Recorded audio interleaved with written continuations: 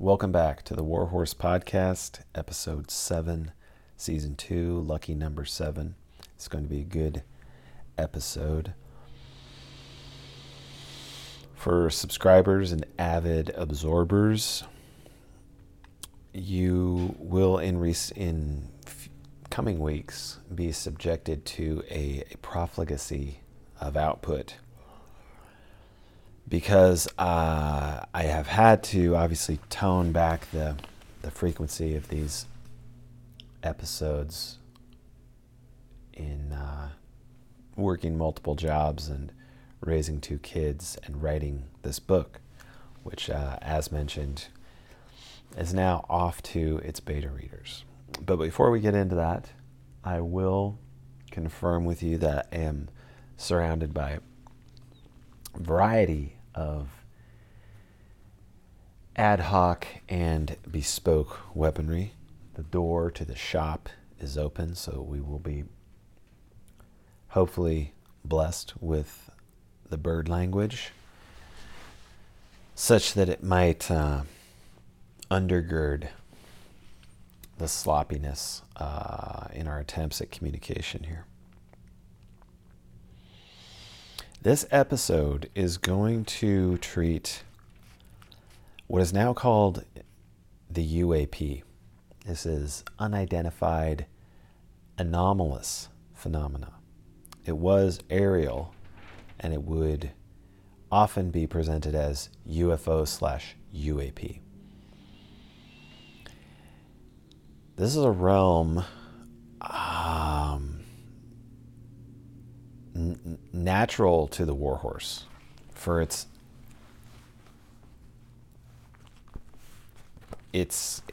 conspiratorial aspects, the vast spurgery which is available, and the intense, almost penultimate uncertaintism involved in the topic, the culture, and this culture is evolving rapidly. And you'll see how I believe this ties in not just tangentially, but in a central manner. We will be speaking a little bit about Father Seraphim Rose. I've got a couple of interesting stories to tell. We're going to go into brief history. I'm not an expert, nor do I care to be. I prefer to keep moving. First, now that the next book is off to the beta readers, I have this fleeting, I know it's fleeting, but there's a sense of relief. There's a weight, proverbial weight lifted from my shoulders. I have tried in this round to select, and it's an honorific sort of thing in a way, but it's also calculated. You just made a baby. You're not going to drop this baby off at the first house on the block. But it's also not just about, you can't send it to your friends. You can send it to acquaintances, and online actually makes this much easier, because you can be online friends with someone and be genuine friends more than acquaintances, and have genuine respect and care for those people. But because you maybe have never met, there's still a buffer zone there, which I think is appropriate for this exercise. And I've selected two individuals with roughly equal literacy and probably technical competency, but I think wildly different backgrounds and worldviews. Yet both of them are absorbers, which tells you something about the nature of this podcast, which leads me to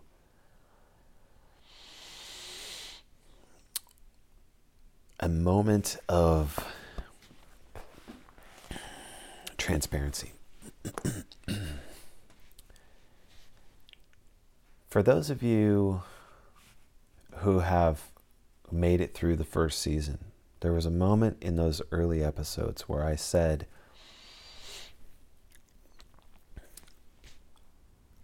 I am of a certain category of person who will say things sometimes simply to work them out or to offer them up so that others will fight about them to work them out. And it's not manipulative. It's there's another type of, another category of person where this is done consciously. And in terms of the big five personalities, I'm not really sure which one that is. The logician is I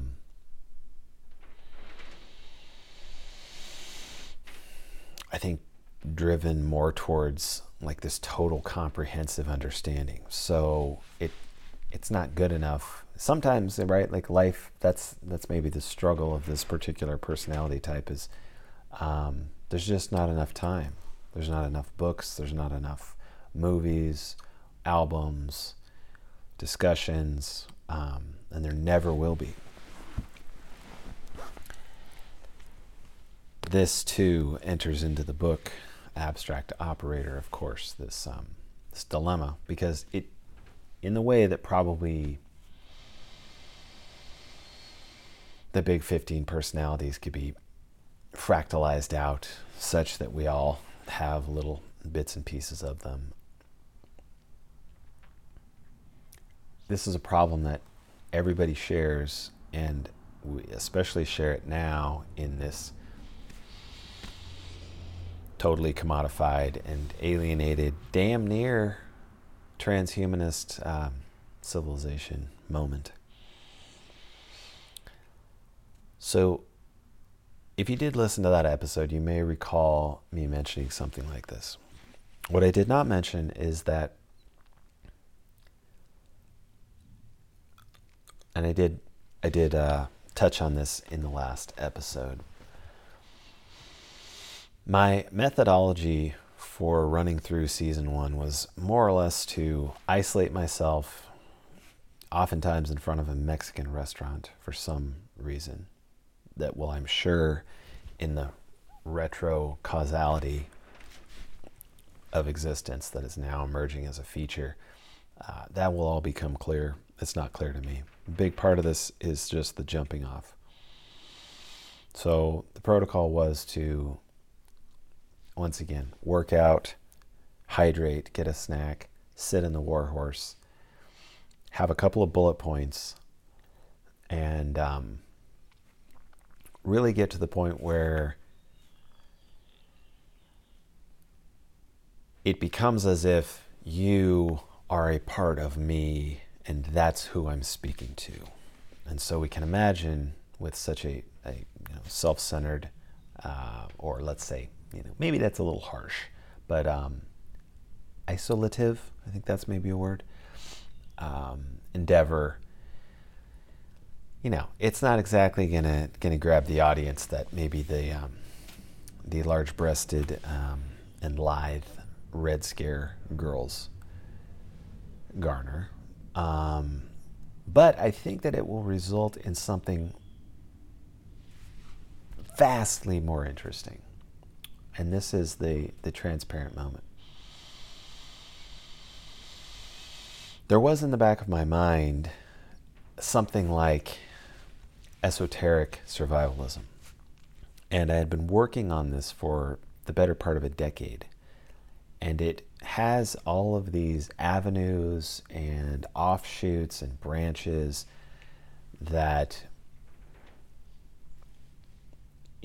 it's a field, if you will, it's not yet, and I hope, and it by nature should never be compartmentalized. If understood properly, its implications are infinite, insofar as what we're really dealing with is if that's what we're living in, how do you manage that? Do you simply get Popular Mechanics and a couple other subscriptions and cable television and inform yourself and then go out like a tulpa, a golem, and proceed through the world until maybe your hormonal drives cease, and then you look again and the programming will change and the algorithm will adjust for your age and then tell you what to do now? Because this is the world that we actually live in. We actually live in, and it has been like this for quite some time. It's only now that I think the data sets are large enough, the algorithms are refined enough, though that was probably already there. And the tools for the analysis and then the distribution of that intelligence to those who can pay the price for it, or who can own the AI, the various systems, which I suppose will begin a sort of quasi-public competition probably in the near future, in the very near future. Instead of doing that, if that's what you want to do, I doubt you're listening to this podcast. I doubt you care what some beleaguered, middle-aged, tracking novelist has to say about it.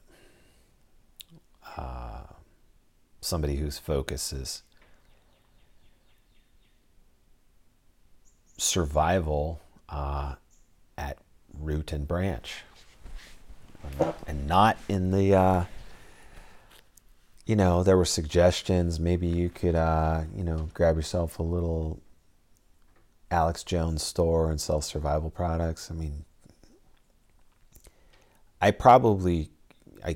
should, but again, there's not enough time to actually manage something like a pursuit of truth and, be out there grifting and funneling traffic to buy some shit. This is frankly how we got in the problem. And, right? We already know that we're not going to solve the problem at the same level at which the problem was created. So the protocols that I took led to this. It's not channeling in any way. It's simply trying to reach a state of flow. So central to this book, Abstract Operator, is this concept and this practice of flow. I think that you'll see it out there being relegated, as always, and sold. And why do we think this is? Why is it sold to people who would Google something like human performance? There's some overlap that we're interested in, for sure. For the most part, this is going to be sold to strivers. This is going to be sold to people who have tasted wealth and want fucking more, obviously.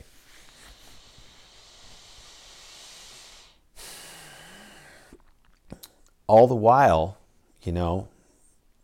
you still today, you could move to some isolated beach in the absolute middle of nowhere And if you were, even with, you could take a little bit of gear. I mean, what are we trying to do? Like win a TV show? No. But you could go there and literally live off fish and seaweed and rainwater. And your human performance would be vastly greater than any fuckface on Wall Street or Silicon Valley or in the Hollywood Hills, for that matter, or on an NBA court. The question would be, what are you performing for? You're performing for Moloch, dude. We're so deep into the spiral feedback loops that that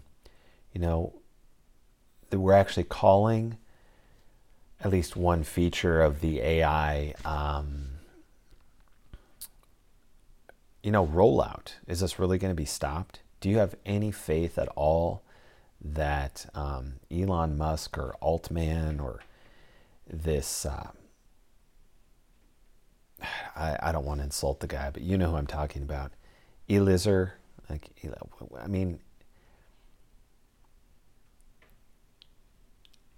I find myself thinking of Dale Cooper and that level of, bureaucratic law enforcement competency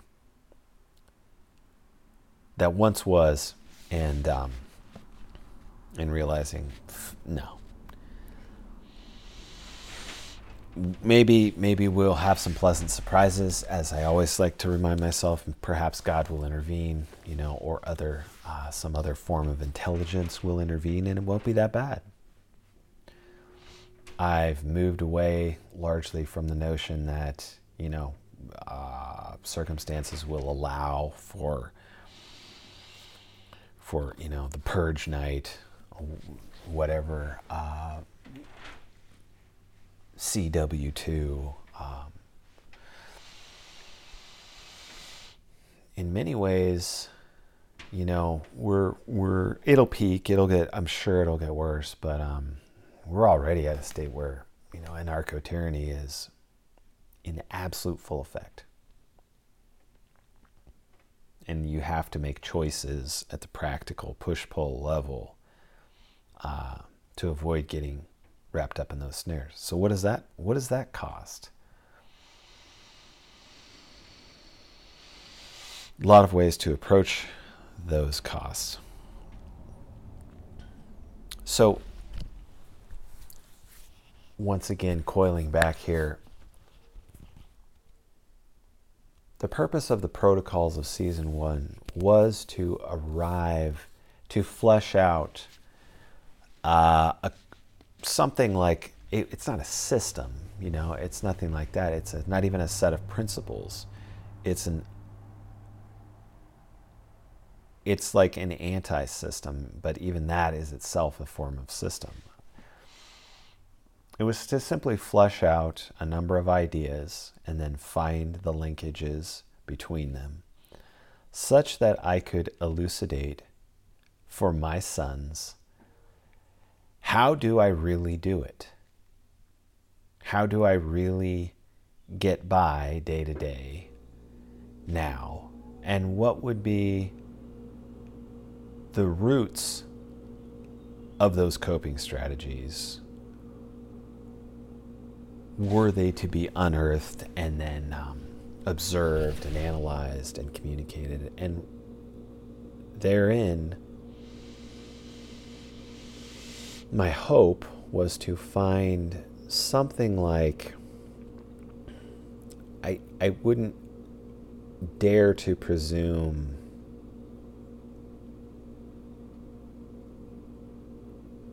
anything beyond a skeletal sort of psychic structure. So that is what I've been working on for the past 8 months. I started in October. It's now 7 months, and it probably had to dive into 40 or 60 different books, pull out a whole bunch of other books and, stop and start and check this out. And so along the way, it occurred to me that if consciousness is the fundamental and everything else, space and time, its objects, are artifacts of this experience, that these conditions would lend themselves to, obviously, some sort of mode of administering one's own life beyond the scattershot and vague, disjointed presentations, both of organized religion, which are scrambling to hold their ground at a time when the very fabric of reality is unfolding. And you would think that it would kind of be the opposite. You would think that if you believed in something and were now going to be put to the fucking test, having found myself in these exact situations where people are watching and all of a sudden the sticks and bricks have fallen into place such that you're in the arena. If that were the case, you would imagine, and mark my words, within fucking 10 days, I'm sure it's already happening. I'm not attempting to suggest that anything at all or anybody hangs on my words. But I just would not be surprised if some of the sharper tacks at like the social media and just media levels in general will begin to adopt that angle. Well, we're not concerned. But I would have a hard time believing anybody telling me that you're not concerned at this point about something, including organized mass religion, including every aspect of government, every aspect of social organization, individuals. We've talked about the manor bund and the gang level, and there too, this project of the Warhorse was intended to undergird even that. Because of course, how far do we want to trace back the infinite regression? Well, we're social creatures. Our natural tribes are roughly 120 people, and we tend to send the warrior off to the perimeter, the periphery, and other types of characters will remain to hold the center. Why?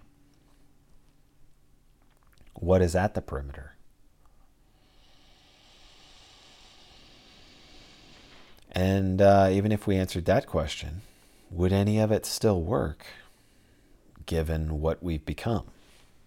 We say that we're almost transhumanist. That's not an issue of standing in line until they drop the Gary Busey helmet protector onto your skull, and then you are now in the club. You're already in the club. So am I. So is everybody you know.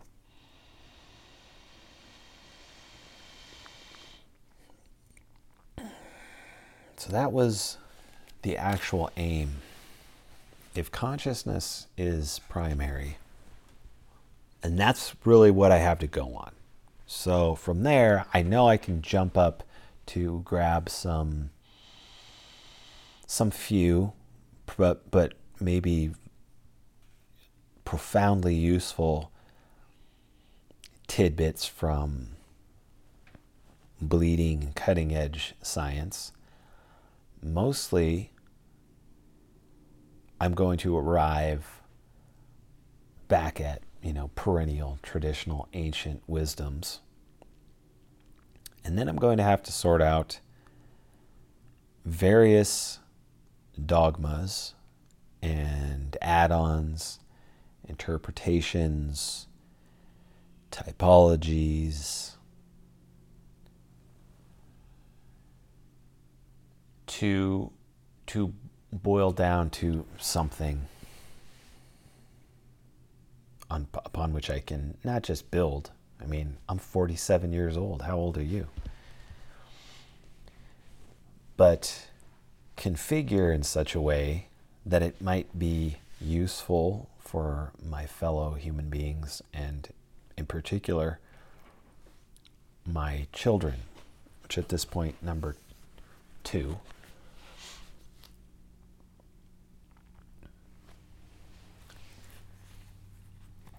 And one of the sort of paradoxical places that you cannot get away from, whether it's Gurdjieff or Jung or Jesus Christ or Bodhidharma or Shiva Sirens for that matter, is this feature of the inescapable experience of the material, the external. Our words tie us back to this constantly. All of our modes of being, interaction, tie us back to this. And it's kind of, at first glance, when you go through that, I think it does feel counterintuitive, maybe is the word. But then at least those that I've spoken to and myself, you realize that the mold, or something like what I've called the mold, is actually standing in the way of even parsing out what would be counterintuitive or intuitive. So would it actually, without splitting too many hairs here, the point is practices rooted into the body and not the mind necessarily. You can't, where's the separation? There is no actual separation, but I would say that writing and philosophy are in large part, exercises performed at the way that we understand them is exercises of the mind. You hear these terms like embodied writing. I'm sure, maybe people will say that abstract operator is embodied philosophy. I doubt it. I doubt the reach will hit those particular characters who would formulate such a thing. But I think they would be right, maybe, because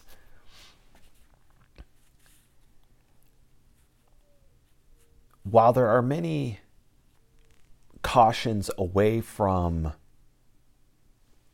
let's just say it, astral projection, this is what Seraphim Rose seems to be talking about in all of his cautionary tales about the New World Order and what have you, which, if it's not clear, I do not adhere to the writings or interpretations of Father Seraphim Rose, nor do I adhere to blindly to the church fathers in general.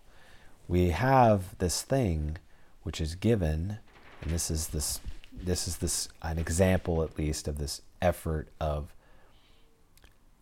parsing and sorting and parsing and sorting and parsing and sorting and seeing if the pile of elements that you've gathered do form coherence or not, finding that they don't, and returning, to hunt down something else. But there is a concept called discernment, which is not, it is that, as you most likely think of this word, this is also a particular specialized spiritual skill that should be attained. There's a lot to it, more than that, and so it is interesting that 99 out of 100 people will have no idea that there is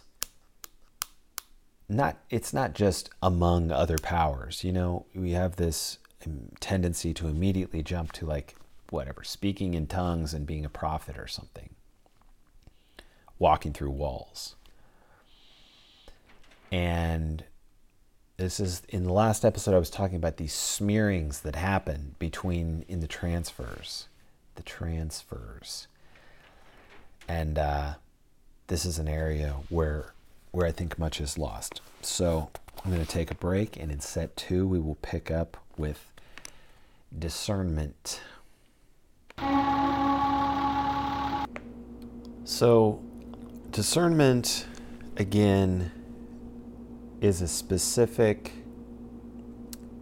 concept that is developed probably in every religion, but certainly in Catholicism and Orthodoxy, and watered down through this constant smearing process into something like good judgment. The reason it is, I think, located under the category of the spiritual more properly is because, as mentioned, as has been consistent throughout both seasons of the War Horse, it's not just that the war is spiritual, it's that there is nothing that is not spiritual, and we have so thoroughly saturated ourselves in a convoluted and simply false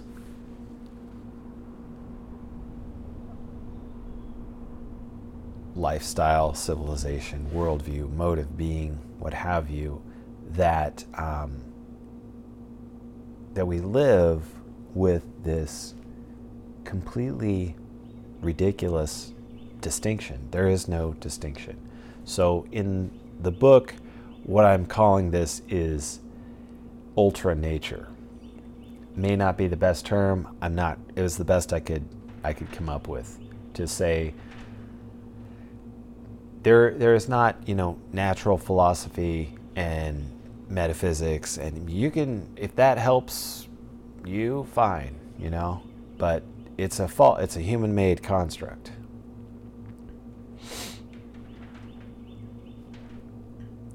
I think that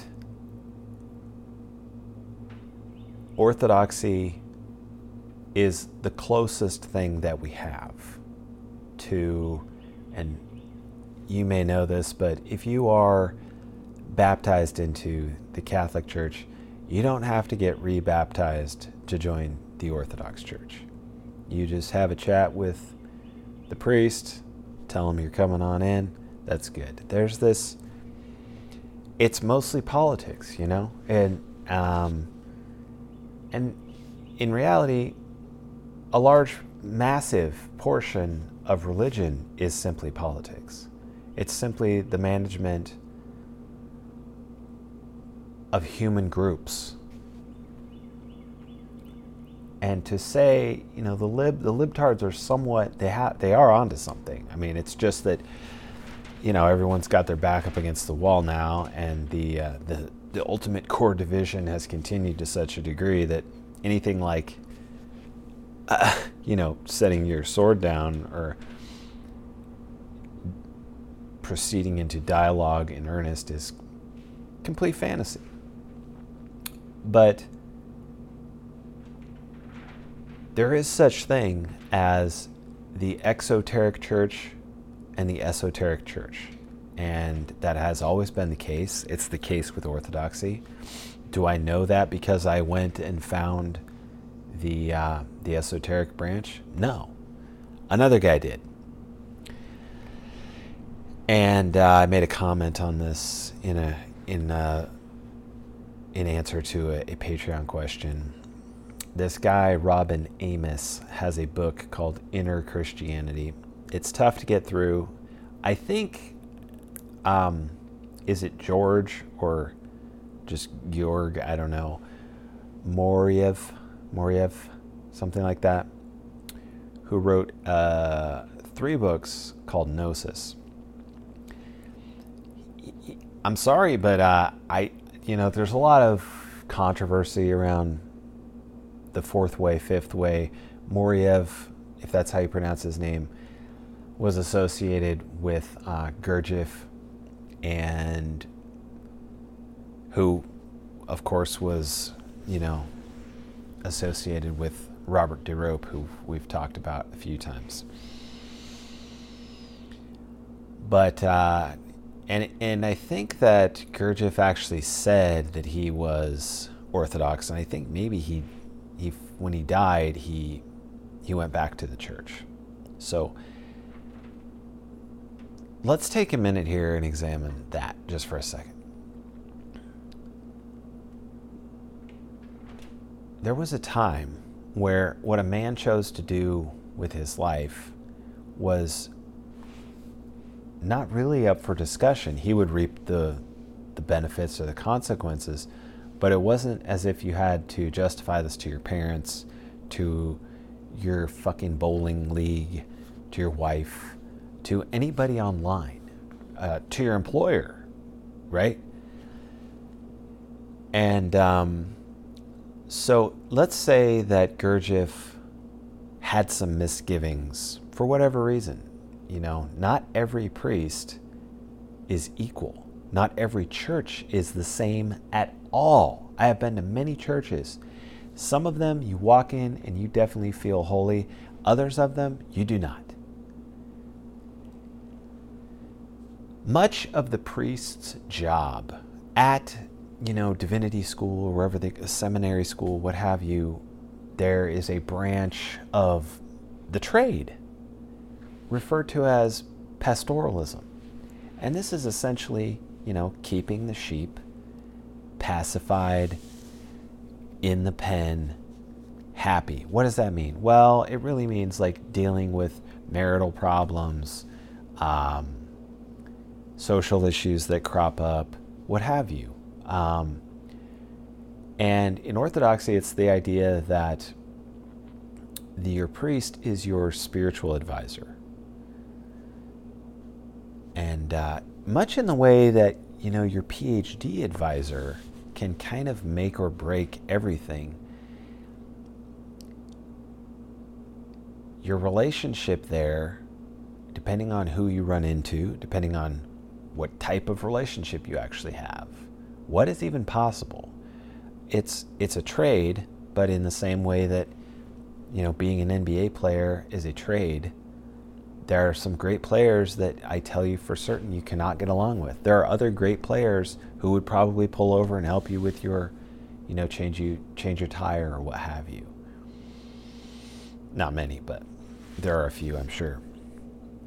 So Orthodoxy is the closest. And I would imagine that a guy like Gurdjieff, if this is complete speculation, but say he had some misgivings, he went out seeking on the royal road and unearthed some things, because what Moriev turns up, I think, in the 3rd book, which is mostly focused on the esoteric, is exactly what Robin Amos turns up. And Robin Amos went to the island of Athos, Mount Athos. This is an island off the coast of Greece, and it's inhabited entirely by monks. nobody really gets to go and visit. Just because you're Orthodox doesn't mean you show up at Mount Athos. And the idea is, well, you would disturb, these holy men. I think that's completely and absolutely great. I support it 1,000%. I support it much more than half-assed church going for this reason. So you can be anything you want to be. You can be Catholic and go to McDonald's. You can be Orthodox and own a McDonald's. You can be Orthodox and Catholic and work at a bank. You can loan money out at interest to whoever you want, and you're still fucking Orthodox or Catholic. Or, in this, I'm keeping this criticism really to the Christian sects that I respect, or that I think have some claim to the title. And really, Catholicism only has that claim because Orthodoxy has continued, I guess, in good faith to maintain a sort of, rainbow ethereal bridge between the two. The schism, all this stuff, this is evidence of politics, man. To say that 400 or 700 years on from the time of Christ, you're going to rely on revelation and philosophy to determine is perfectly fine. But to equate that to the word of Christ is something totally fucking different. To say that's how we run our church, that's fine. It's your church. It's no different, though, than what the Catholics said to the Orthodox. It's no fucking different. The only different is the claim on the divinity of the philosophy, which is, really no different than, if you want to go to the worst case, that, saying that Joe Biden and Kamala Harris are, the duly elected representatives and leaders of this country. Well, we all know the election was stolen, blah, blah, blah, but there they are. So what do you want to do about it?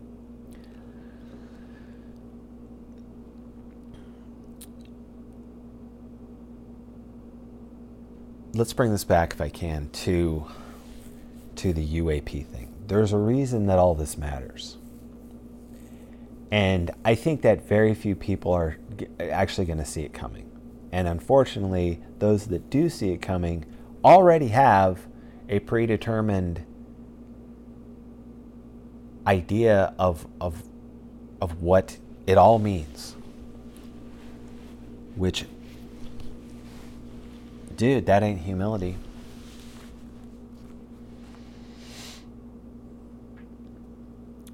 So, I'll see if I can tie these two little threads together. The reason it matters to me that you can be Orthodox and still, eat every day at McDonald's or whatever, just eat your seed oil pie at home, your fucking Twinkies, your processed shit that you got at the store. Man, as we see him now, it's cliche, of course, to say we are what you eat, but you are what you eat. What is what you eat if everything is consciousness? There is no actual material. It would seem to me that you would still have, this is going to be dicey, so forgive me if it's hard to follow. I've listened to many, many other folks try and do this, and nobody can quite do it. I don't think we have the language yet, or maybe the language doesn't work, but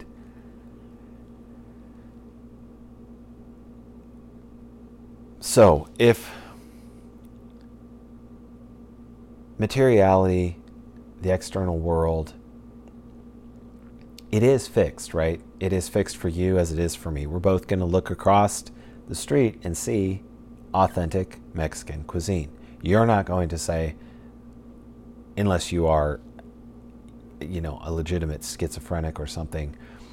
And even then, does the schizophrenic really see, oh no, that's Voodoo Donuts because Voodoo Donuts is evil and Voodoo is here and we in fucking deep shit and that's not a McDonald's. I will eat at McDonald's because McDonald's is bright and shiny. These people are not, they're tapped into, well, I'll get there in a second. So they're tapped into something, right? The issue is, you see this in wokeism a lot, where there's this effort to break down things like mathematics, things that we rely on, things that are true and false. 1 and 1 is now 3, whatever. The issue that, like, yes, this is absurd and it's an obvious sort of assault on civilized society. But the fact of the matter is, we have been placed in a position where you're calling them demons, and if you go over on their side, they're calling you demons. They're saying you're a Nazi, and they believe that. Just like you might believe that these people are, and you're using language, I've used it. Egregoric is a separate category in my world from a literal demon. But literal demons are, this is the way that the enemy is being characterized now, right? And we all know that the dehumanization is one of the first steps you need to take in order to wage genocide or, to wage a war.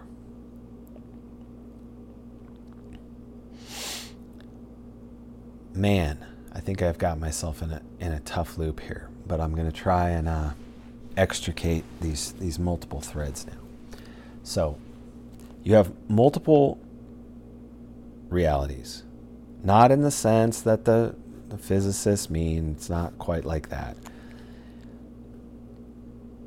You have an interface type of problem between the subject and the object, subjective and the objective, okay?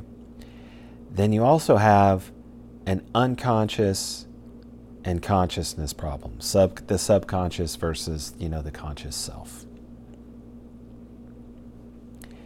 And alongside of this, let's say it this way, all of this fits into one category that I'm going to call ultranature. It's neither supernatural nor natural. This, I think, is the false distinction that needs to be jettisoned. So let's take them one at a time. And then I'm going to tell you why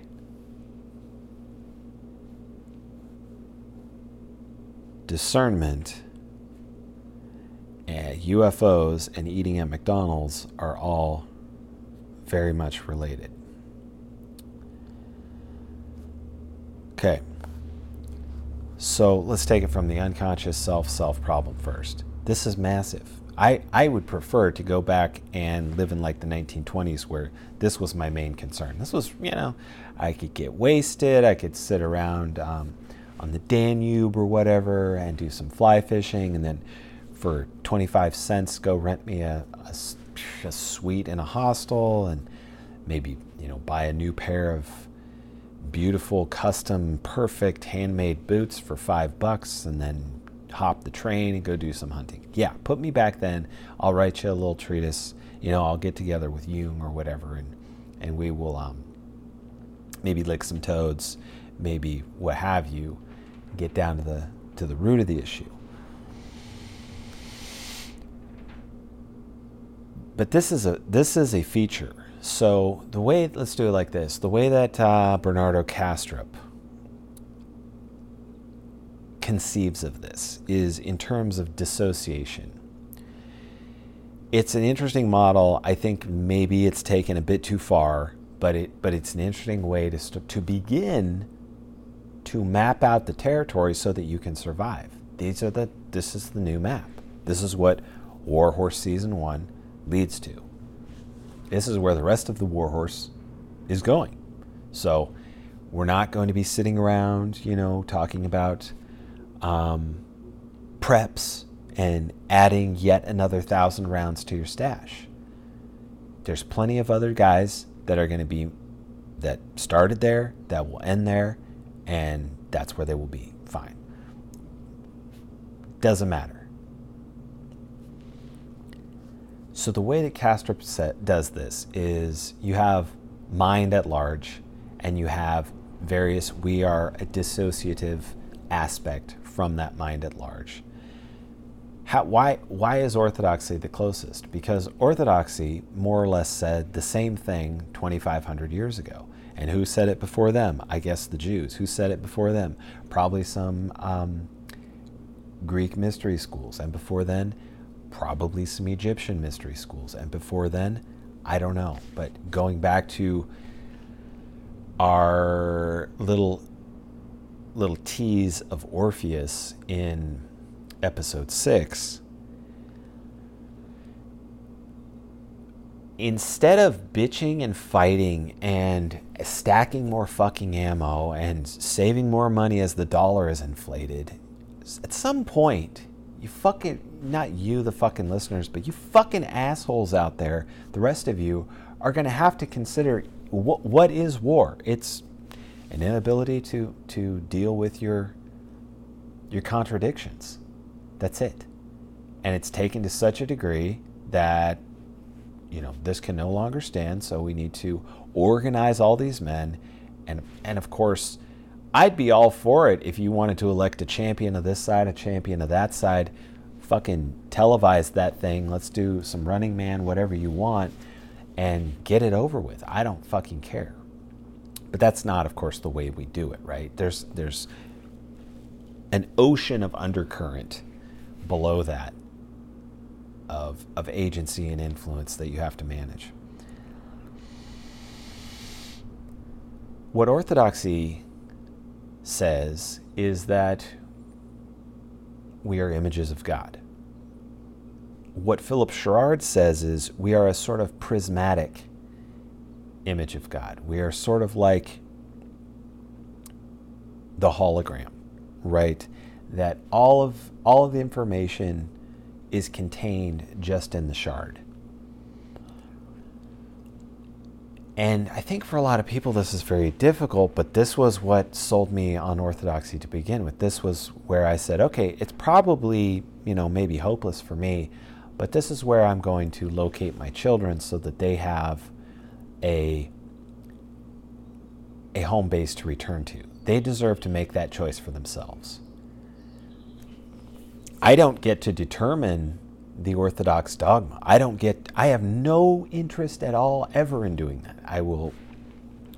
That's precisely, but I'm also not going to not think the way I think. Sort of like, I think this is the road that Gurdjieff was forced to take. And I'm also not going to play both games. There are some characters online who believe that can be done.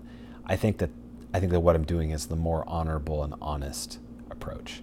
And if I do something heretical, okay, correct me on it. But I don't know why maybe I do, or maybe I want to know why those concepts are heretical. In probably 4, now that we're foaming at the mouth, we're going to get to a little bit of Gnosticism here. So let's focus in this last 7 minutes. And so what orthodoxy says is you're an instantiation essentially of God, of consciousness. What Robin Amos says is that, was it Robin Amos? No. I can't recall now. Orthodoxy has its own conception of the nous. The nous exists as a term prior to the constitution of orthodoxy, if we can say that.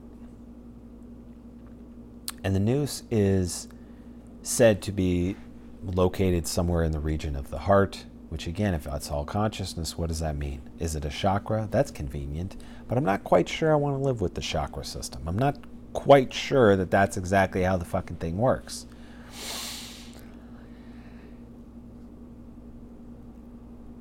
To me, the nous is something like simply consciousness. And in terms of the unconscious self and the self, you can see how this would maybe be an operative sort of interpretation. a lot of contemplative and meditative practices, as well as somatic practices, here's your body component, are said to, the goal is to increase awareness, expand awareness, what have you. I think that what it really is, another way to conceive of this, is to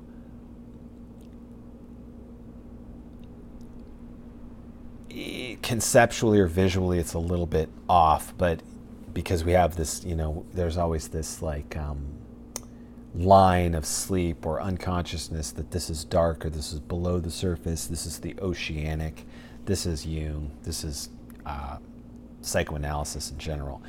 There again, this is a very, at times, useful, I think it's a beautiful sort of symbology, but when I want to, again, make this operational, I need to do something with that, which requires me to unpack the poetics. And this is the point in reality, in the timeline that we're at. You're not going to, like McCarthy does, with his character in The Passenger, we're not going to simply make Bobby Western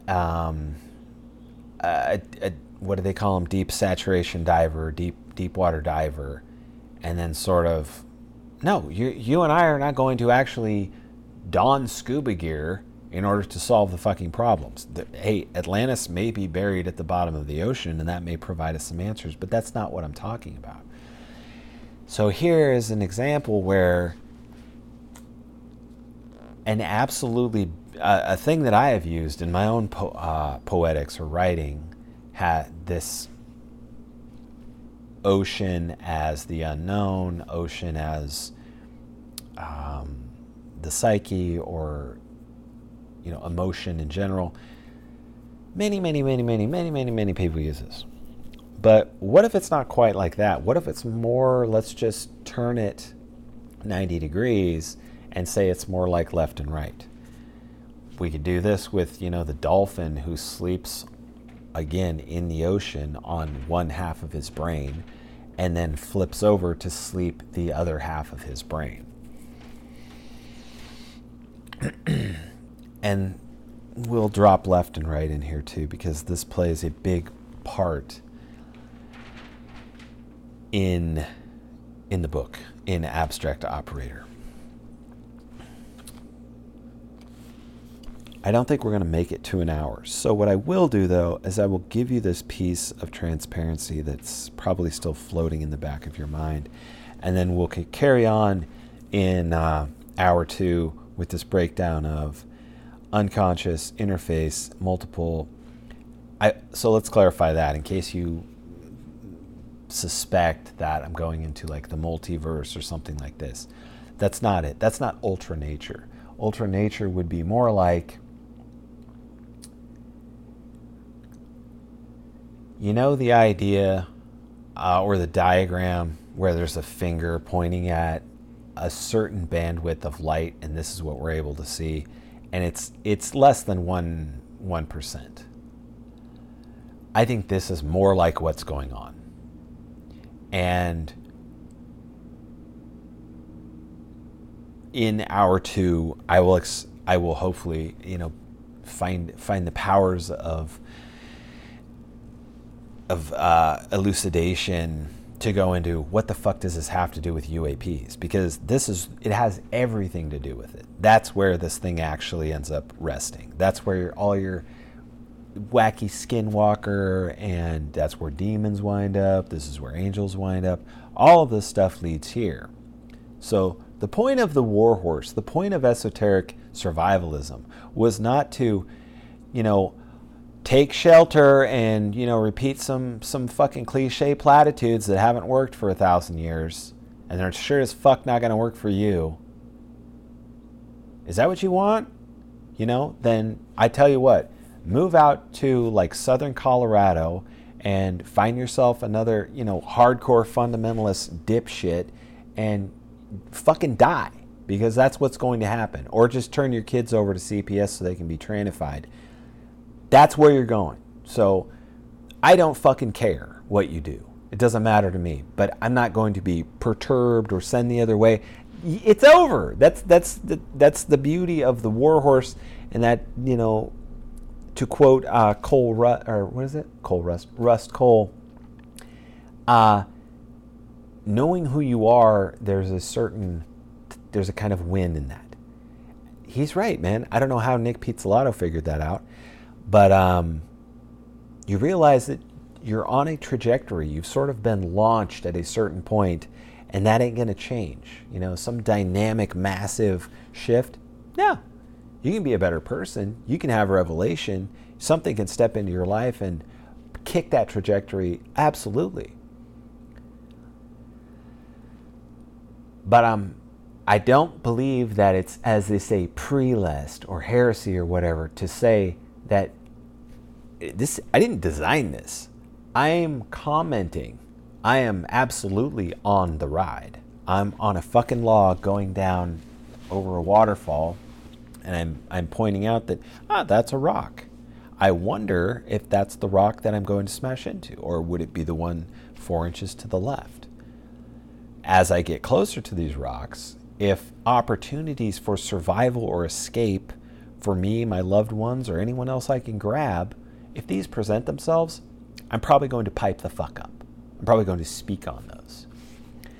So this piece of transparency that I will give you, and then again we'll move on to detailing, I guess that's a fair way to break down or sort of expand upon Ultranature, is the three components of, as I and many others have arrived at a similar type of configuration. It isn't good enough to just, you know, use the basic analogy like you're a computer, the refrigerator is sort of like an icon on your desktop, and don't pull it to the trash because you need the food, man, in the fridge. You know, it's very crude, and it's okay maybe for a general audience who's paid $20 to be wowed. But hey, you guys have paid $5, and I don't know that my job is to wow you so much as, so here we come to the piece of transparency. The real purpose of this, as I'm sure many of you have figured out, is for me to ramble on and hopefully garner a little feedback along the way by finding a way to verbally dump, hopefully in at least a bearable way. You know, I think that a lot of writing, a lot of this sort of approach, if you will, to understanding or truth, what have you, is so dense with neurosis and anxiety and performance anxiety. You know, like it becomes performative itself. The frogs are into it. The frogs, despite what you may have heard, they are what they appear to be, whereas the owls continue to be not what they appear to be.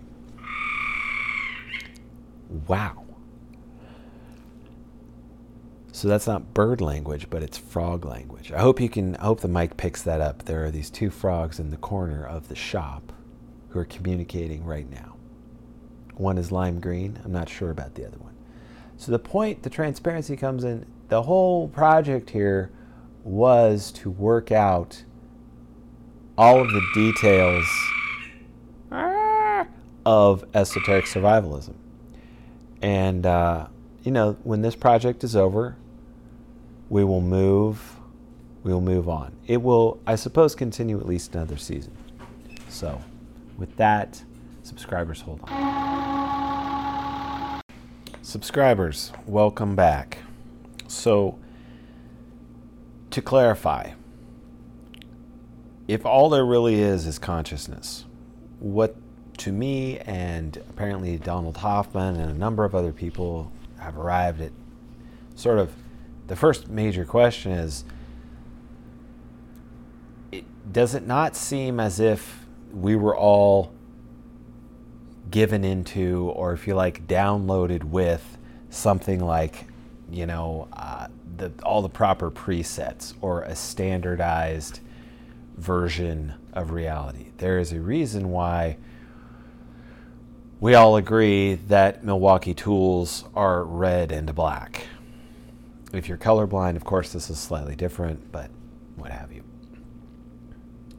It's not because there is this material, it's plastic. They decided red and black, and they actually use these all have to be mirrored out into a type of transcendental. This is the qualia problem, where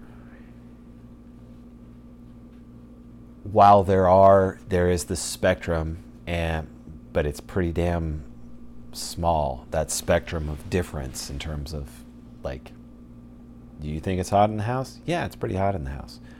Well, it's 72, but that's a little warm for him. If it's 1200 degrees, we're all going to not be talking about how hot it is in the house. It will simply be known that it is hot. That spectrum problem suggests a lot of things about what many people term as this interface between the the external, I like the external, and the interiority. But interface doesn't sum it up at all. And so eventually, I jettison all of this for the most, like, parsimonious take that I can. And so, again, this is, in many ways, orthodoxy nailed it right out of the gate, I think. And in defense of orthodoxy, and in defense of, the fraidy cats that are, boarding up their houses, because this, as John Mosby says, the San Franciscan lesbian demonic horde or whatever is going to overtake you. There was like a life raft of a sort that was built through sacred practice, and it contained us. And it contained us, from, ironically, an expansion into what can only be called the spiritual, the etheric. And while this organizes society and organizes individual lives, and made possible technology, it also made possible, as Uncle Ted points out, all of those inversions of technology. The plane came with the plane crash. The car came with the car crash. Pharmacology, modern pharmacology, came with the fentanyl overdose, etc., etc., etc. I don't see anywhere, in orthodoxy of old, where it says, don't explore. But we've come to a point in almost all religiosity where we seem to be sort of deer in the headlights, and we are clinging or finding rafts to cling to. And this is obviously, we're all, as the Warhorse made clear, in some version of fight, flight, freeze, or there's a new one now, fawn, which is a good one, actually, because that's a lot of what the left does. The left is fawning. They're placating. They're basically adopting this, like, super palliative, feminine approach to every fucking thing. Well, I understand you want your AR-15, and I do recognize that there's a constitutional right for that. But what we need you to understand is that hurts other people's feelings. She probably won't even go that far, but she'll probably just sort of wring her hands. Okay, that's fawning. And I believe this is accurate, which is interesting if Bernardo Kastrup is on to more than just a really good analogy with his notion of individual entities as dissociative instantiations of consciousness, right? I imagine these little, if you see this big net of consciousness and all of a sudden some people make a baby and this bubble starts to form on the surface of this net, out in cosmic ether, and it pops free. Well, it must come downloaded like with these presets. And though my contention and the contention by many others, Castaneda was the first guy who sort of convinced me of this, that there's more than just like evolutionary, biological, physical limitations. And when you come full circle and revert back to, okay, if everything's consciousness, what exactly are we dealing with here in terms of human limitations? Why do I not have telekinesis? Why are you not a necromancer, if that's what you want to be? And I think that religion it plays into this part where culturally we have built up certain fetters, I think they're called, those blinders in front of the horses, where just don't look off to the right. If you see what is off to your right, a fucking archon who is 70 feet tall and has a flaming sword and can like drop AI scarab beetles out of his hand and to fucking devour you, you're going to shit your pants and you will not be able to continue your trek to Jesus. Totally fucking understandable. The issue now is, as Nietzsche said, we did this. I didn't do this. You didn't fucking do this, but we have to manage this shit. It's not good enough to simply go to church every Sunday and hope that, eventually they burn every other building down but the church. And you can be a martyr if you want. As I've said, I'm not martyr material. I am, okay, I have slaughtered everybody in the block to defend my children, and then everybody that they knew, and then I spent 6 years hunting down everybody that those people knew. I'm taking the probably going to hell ride. And I don't, say this to be, I say it with some tongue in cheek, obviously, but we're built the way we're built. And while the problems are as they are, the topology of this, I can only use the word space because I cannot, a topology, maybe we'll just leave it at that. What exactly are we instantiated into, if anything, other than a fucking dream? Something very much like, or an actual, or the closest analog to human experience is a dream, whether that's a dream of God or a dream of something that was also dreamt by God, and we are merely the dreamt thing. We're multiple turtles down if you're tracking, if you're picking up what I'm putting down.